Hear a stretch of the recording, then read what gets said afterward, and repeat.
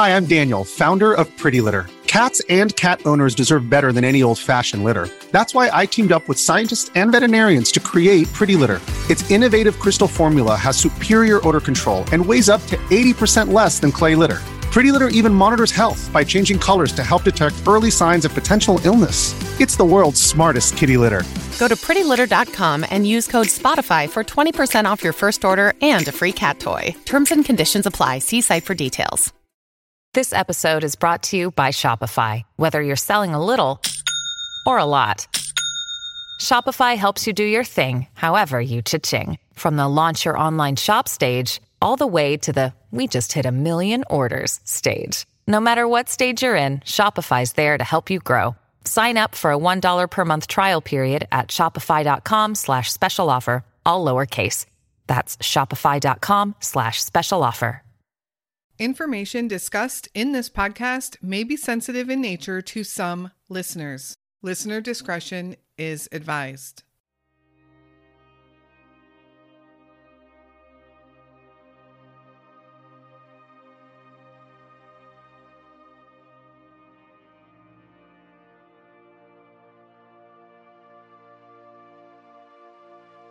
The year 1997 had many ups and downs, not just in the United States, but in the world as a whole.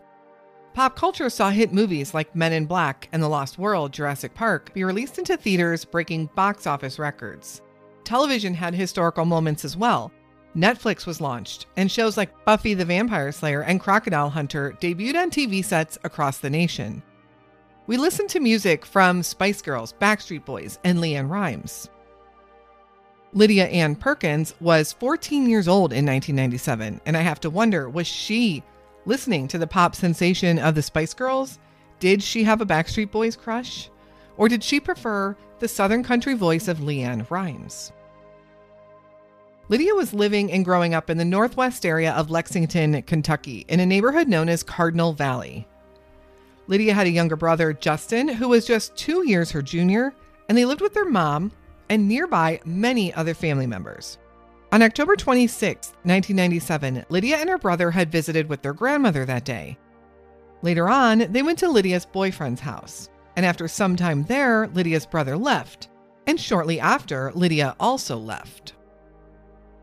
She was seen walking home in her neighborhood. Her brother had gone off to one of his other friend's house, and he would be home later that evening. Lydia made it home and called one of her cousins on the phone. But from there, Lydia seems to vanish into thin air. When her brother returns home, Lydia isn't there and no one has seen her.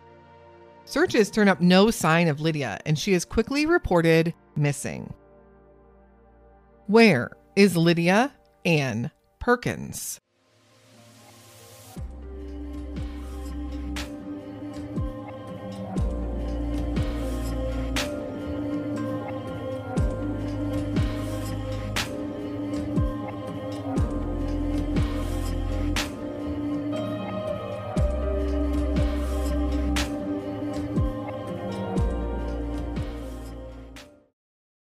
Hello, and welcome to another episode of the Where Are They podcast and another unsolved missing person story. All missing person stories are tragic and sad. Some are confusing and some are mysterious. But it's the case of children that always seem to get to me the most. Lydia Perkins was 14 years old in 1997. Yes, she was a teenager. Yes, teenagers have minds of their own. But 14 is still a child. Isn't there a reason we don't allow 14-year-olds to live on their own, to vote, to drive a car? They aren't emotionally ready for all of the responsibility that brings. Yet when a 14-year-old goes missing, they are often labeled as a runaway, and law enforcement doesn't want to bother searching. They are, in the minds of the law, just a runaway. They chose to be missing. But why don't we take those cases just as seriously? They can't just run away and live on their own, right? Are we supposed to just let them? In my mind, they are in danger being out there. They are vulnerable to being taken advantage of in many instances, and their lives are most definitely at risk. Now, in the case of Lydia Perkins, we don't know for sure that she was a runaway. In fact, many signs point to her not being a runaway. But as you'll see, searches for her after her disappearance were practically non-existent, at least from law enforcement standpoint. Since we do have limited information on Lydia's case, let's jump right into Lydia's story. Lydia Ann Perkins was born to Mom Sherry on December 21st, 1982. 2 years later, Lydia would have a younger brother named Justin, and the two were very close growing up. They were only 2 years apart in age, and they shared some of the same friends and friend groups. In 1997, Lydia was 14 and Justin was 12.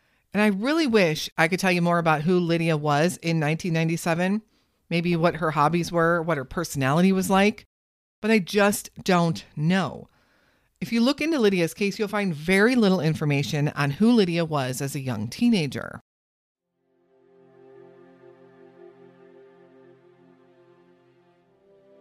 The disappearance.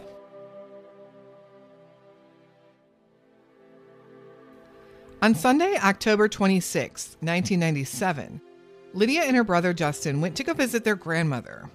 And after spending some time there, they decided to both walk over to Lydia's boyfriend's house, where they would all hang out together for a while. From there, 12-year-old Justin decided he wanted to go over to one of his friends' houses, and he left. Lydia would leave her boyfriend's house a short time later, telling him that she was going home to her house in the Cardinal Valley subdivision. When she reached her house, she phoned her cousin and they chatted for a bit. No one else was home at Lydia's house at that time. A little while later, Justin returned home from his friend's house and found that Lydia wasn't home. Quick searches of the area turned up no signs of Lydia, and she wasn't with any of her friends. Her mother had returned home by now also and was panicked trying to find Lydia. But there was just no sign of her anywhere, and no one seemed to know where she was or where she could have gone. Lydia had just disappeared. That evening, the evening of October 26th, Lydia was reported missing to the local police department.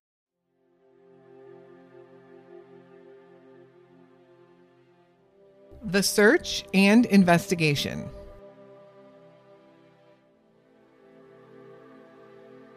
Generally, when covering a case, this is the area where we have the most information. Finding information on the person before their disappearance can sometimes be difficult, and even the disappearance itself often has limited details. But by the time the person has disappeared and the media now picks it up, even if just briefly, there are usually some details about the searches itself and the investigation. What areas should we be looking in? Where did she like to frequent? Who were her friends? Her boyfriend? What clues, if any, were discovered? All of these can help the public in keeping their eyes open for Lydia, in helping look for Lydia. But there was nothing.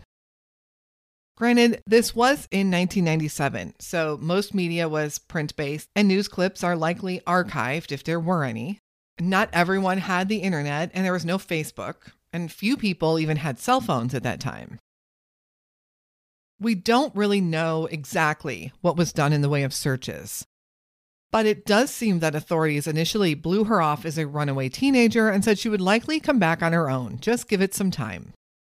And in fact, Lydia had left home once before, but her mom said that she had stayed in the neighborhood that whole time, and she wasn't gone long. A few of the neighbors, at least, were interviewed, and it was confirmed that Lydia was seen walking near her home heading towards her house. This would have coincided with the time she had left her boyfriend's house, so that part of the story seemed to check out. Her cousin came forward and said that Lydia had also called her once she made it home from their home phone. So it was believed that although she was last seen walking through the neighborhood, it's presumed that she at least made it home because of that call she made to her cousin. But where did she go from there?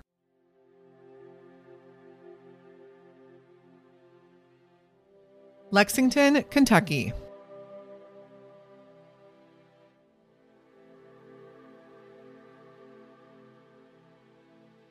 Lexington, Kentucky is known as the horse capital of the world.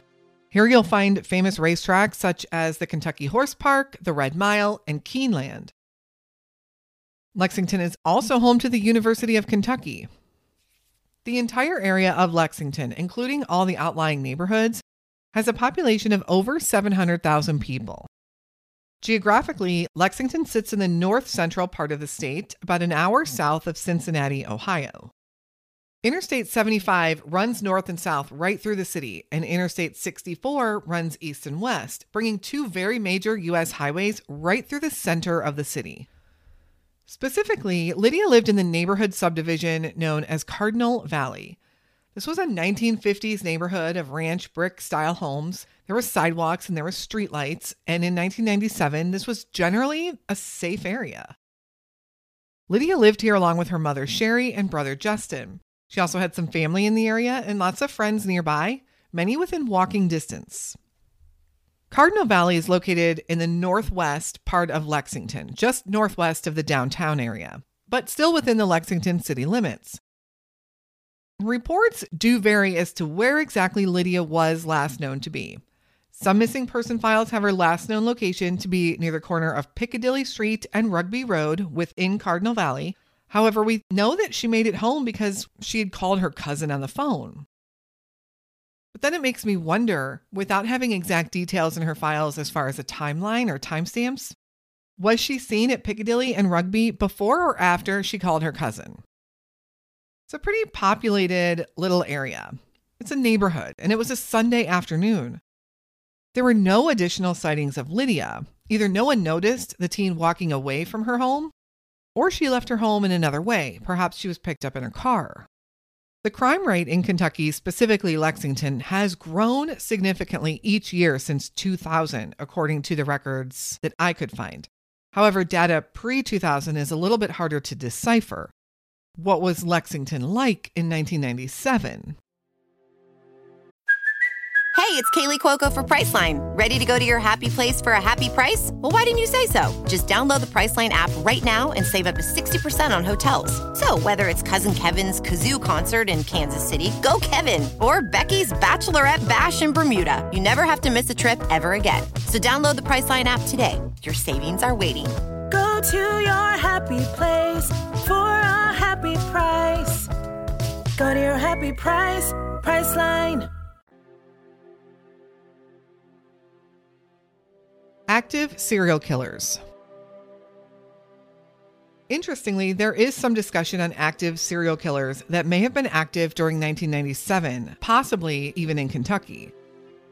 Samuel Little.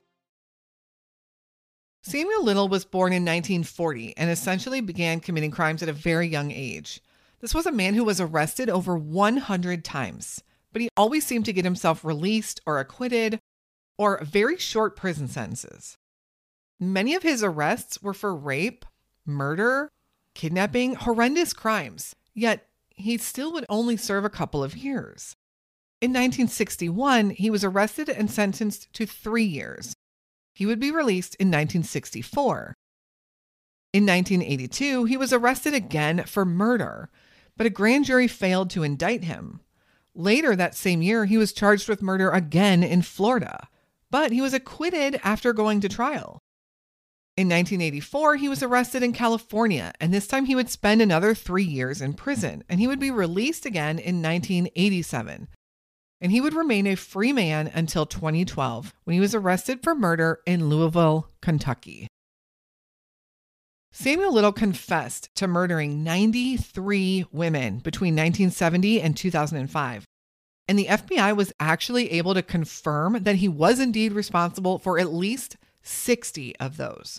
This is the largest number of victims for any serial killer in the United States history. Samuel was free during 1997 when Lydia went missing. He also has ties to Kentucky, and that's where he ended up actually being arrested. And he confessed to murdering young women in Kentucky. It was said that he generally seemed to prefer to target prostitutes and homeless women, however. Of all of the active serial killers during 1997, Samuel Little seems to have the most ties to Kentucky. But there were also Robert Eugene Brashers, Andre Crawford, Joseph Duncan, Terry Blair, James Bradley, and even a few others. A lot of these seem to focus their crimes in other geographical areas. However, a lot of them happened in states surrounding Kentucky.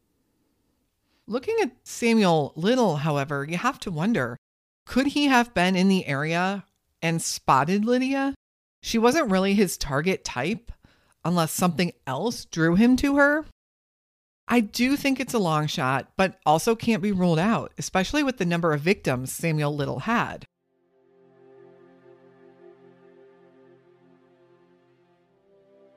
Questions.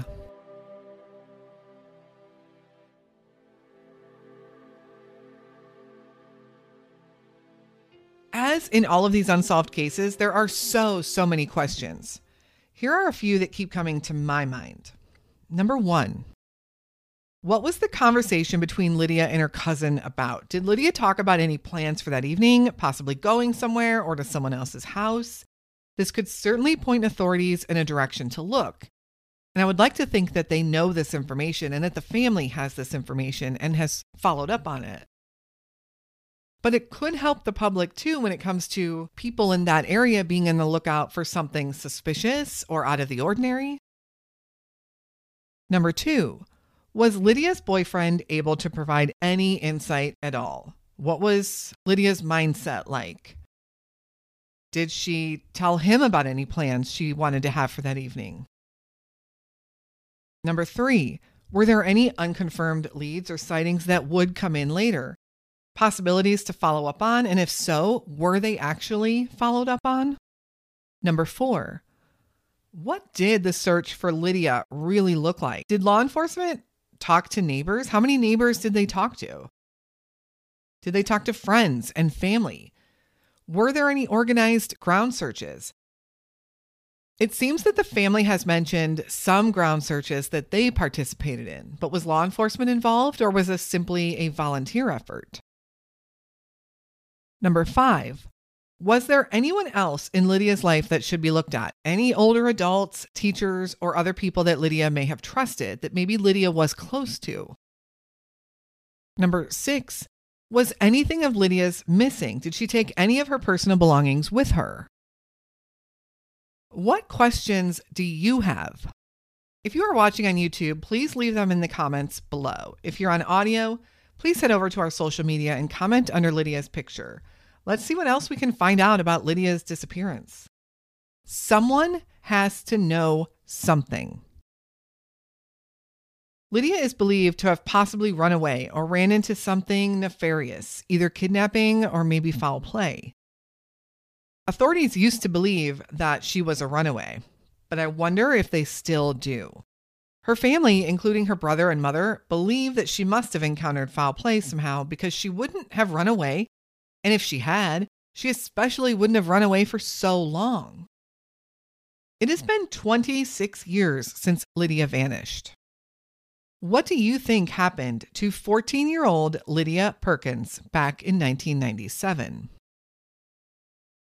Lydia is described as a Caucasian female, 4 foot 11 inches tall, and weighed around 90 pounds when she was last seen in October of 1997. Lydia was 14 years old then and would today be 40 years old. Lydia has red hair, hazel eyes, and a brown circular birthmark on the right side of her neck. She also has a couple of scars on her right eyebrow and in the center of her forehead, and both of her ears are pierced. Anyone with any information is asked to contact the Lexington Fayette Urban County Division of Police at 859-258-3600. Lydia does have an entry in the NamUs database, although it wasn't officially entered in until 2009. There is also DNA on file to match her with any possible Jane Does. So far, there have been no leads. Lydia Ann Perkins was just 14 years old in 1997. She had her whole life ahead of her.